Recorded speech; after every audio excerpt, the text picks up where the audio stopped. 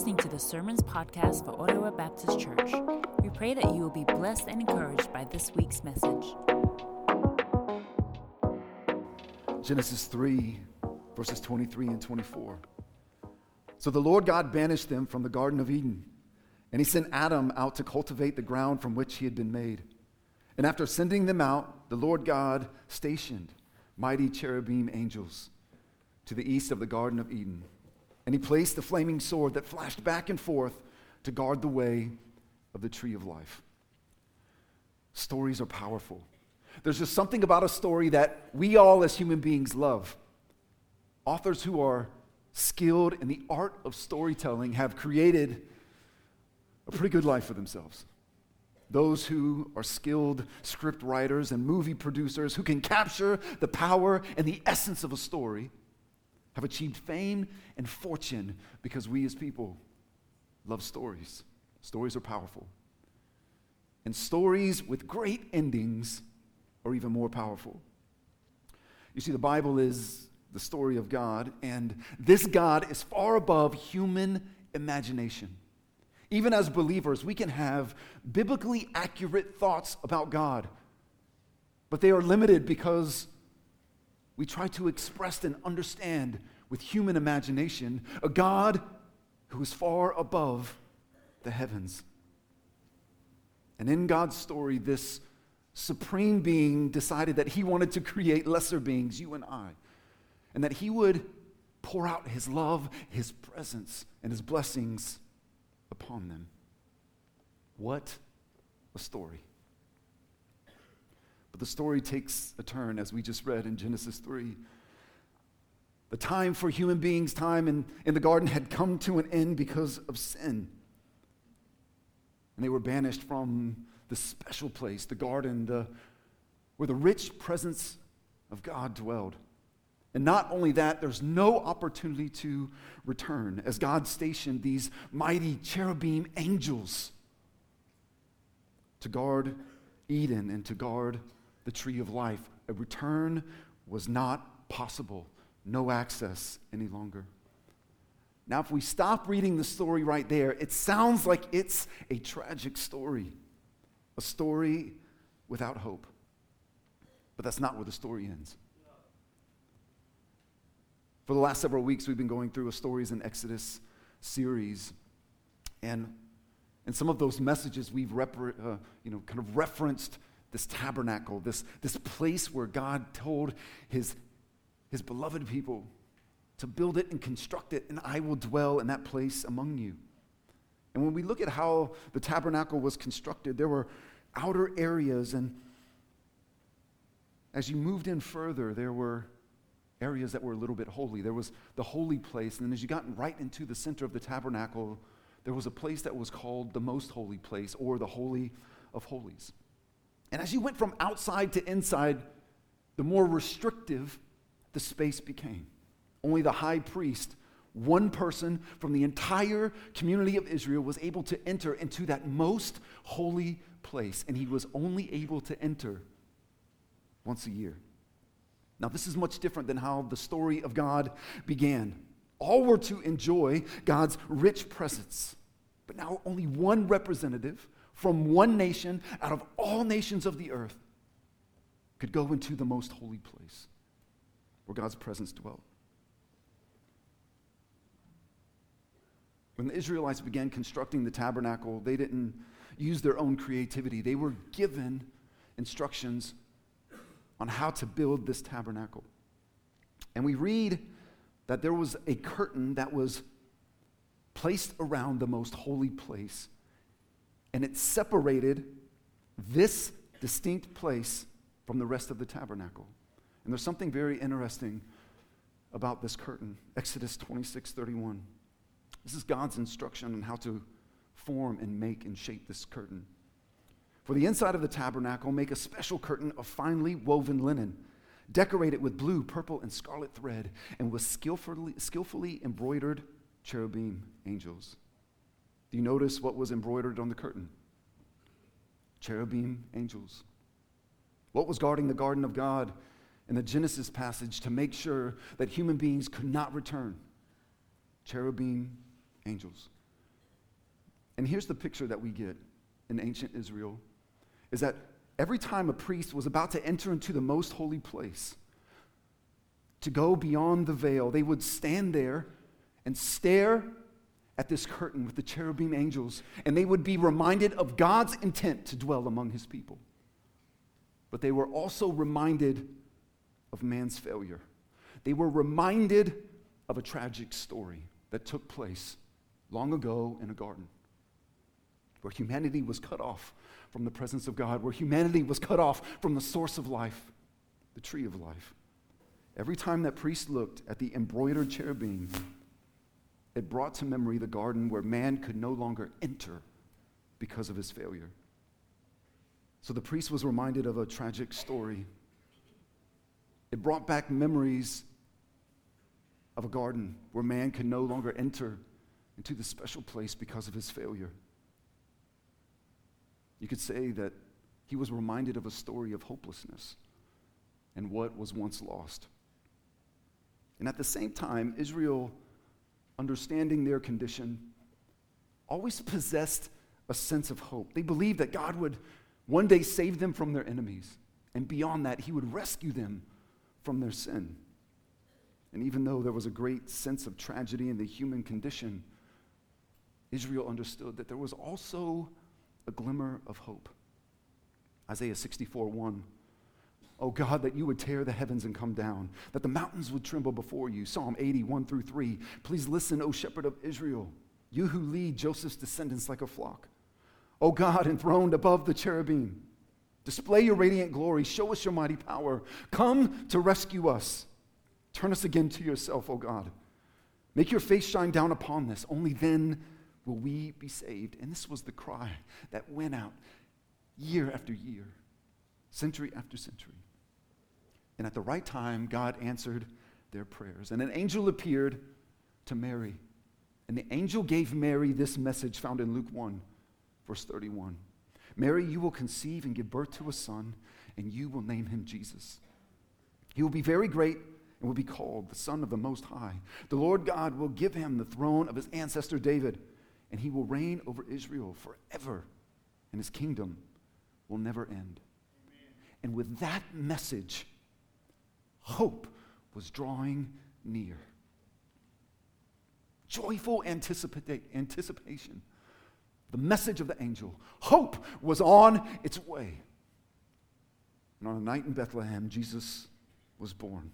The fulfillment of the angel's message came to pass. And the presence of God was in Christ. Was not isolated to a geographical space or to a temple. God's presence now was dwelling among humanity. This was Emmanuel, God with us. And Jesus grew up in favor with both God and men. And he began to minister to those he had come to save. Oh, to witness the life and ministry of Jesus Christ. To have been there standing at the base of the mountain as he cried out, the kingdom of God is like a mustard seed. Blessed are the peacemakers. Blessed are the meek. To have heard that powerful teaching with your own ears. To watch him powerfully heal infirmity and sickness and disease. To watch him as he frustrated the religious leaders because what he said was so pure. It was truth. To have seen it with our own eyes. To watch the redemptive story unfold right before you. And for those who saw Jesus Christ, and for those who believed in him, they were filled with joy and they were filled with hope. The question is, what about those who have never laid eyes on Jesus Christ? 2,000 years ago, they too were part of God's story. They too were separated from God. They too needed to be saved. And they too were living without hope. After a few years of ministry, Jesus suffered and died. And the story of God had taken an unexpected turn from a human perspective. And Jesus died upon a cross. But as he died, something incredible happened. And Matthew records it in the 27th chapter of his gospel, beginning at verse 50. Then Jesus shouted out again, and he died and he released his spirit. And at that moment, the curtain that was in the sanctuary of the temple was torn in two. From top to bottom, the earth shook and the rocks split apart. That same curtain, embroidered with the cherubim, was torn in two, and God was inviting his people back to Eden, back into his presence, back into the garden. And the battered body of Jesus Christ was the way that we have passage into the presence of God. Through the sacrifice of Jesus, all human beings now had access to the Father. No longer did a veil separate us from the presence of God. No longer were only those who were part of the priestly class allowed to enter into the most holy space. Jesus' broken body and his shed blood gave all people access to the Father. They no longer needed to walk through a veil in a temple in Jerusalem. They walked through Christ's broken body through faith and belief and acknowledging him as Lord and Savior. And through the incarnation of Jesus Christ, through his death and through his resurrection, hope flooded the earth unlike never before. And hope floods the earth now. And we rejoice in this hope today. You see, in times past, the priest would look upon that curtain. He would see the cherubim angels. And as he cast his eyes to the curtain, he would be reminded of human tragedy. He would be reminded of hopelessness. He would be reminded of what once was. But now in our day, we cast our eyes to the cross of Jesus Christ. And we are filled with tremendous hope. That yes, there is a story of tragedy, but the story of hope trumps the story of human tragedy. This is the story of God. What a story. I'm going to ask the communion team if they will come forward. And team, as you come forward, you can go ahead and begin passing out the elements this morning. See, God sent his son, and he said, you will call his name Emmanuel, God with us. And as Jesus was preparing to leave the earth, he looked at his disciples and he said, I will never leave you. I will never leave you. I will be with you till the end of the age. And again, Jesus' promise was Emmanuel, God with us, me with you, and not just temporarily, but now forever and ever and ever. And that is his promise to us. What a promise. What a story. As we sit in this season, a lot of times the hustle and bustle, we get lost in the meaning of Christmas. And a lot of times we sit in a place in life where we are without hope. We are without joy. Sometimes we look on the screen or the curtain of our life and we say, what tragedy I have endured. And it may appear that on the screen or the curtain of our life is embroidered failure, heartache, despair. But it's in this season that we don't have to look at our story anymore. We still acknowledge it. We acknowledge the pain. We acknowledge the sense of hopelessness. But in this season, we are reminded not to just cast our eyes on the curtain of our life, perhaps a story of tragedy, but we are encouraged to turn our eyes to Jesus Christ and be reminded that he indeed is the hope of the world.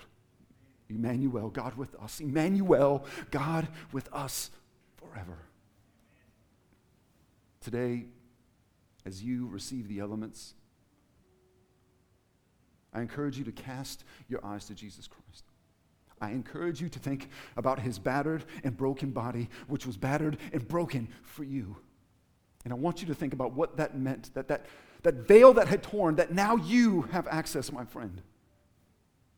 into the presence of God, to the love of God,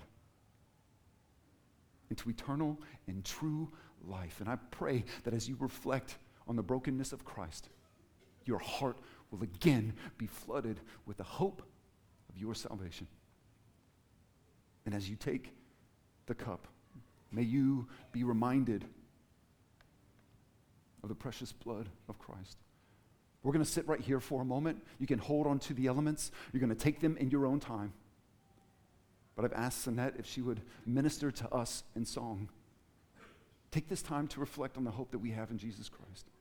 Take time to dwell upon the cross and the finished work of Jesus Christ. Take time to reflect on the hope that is given you, Emmanuel, God with us. Father, we praise you that you have written an incredible story. And your story is more powerful than our story of failure and heartache and despair.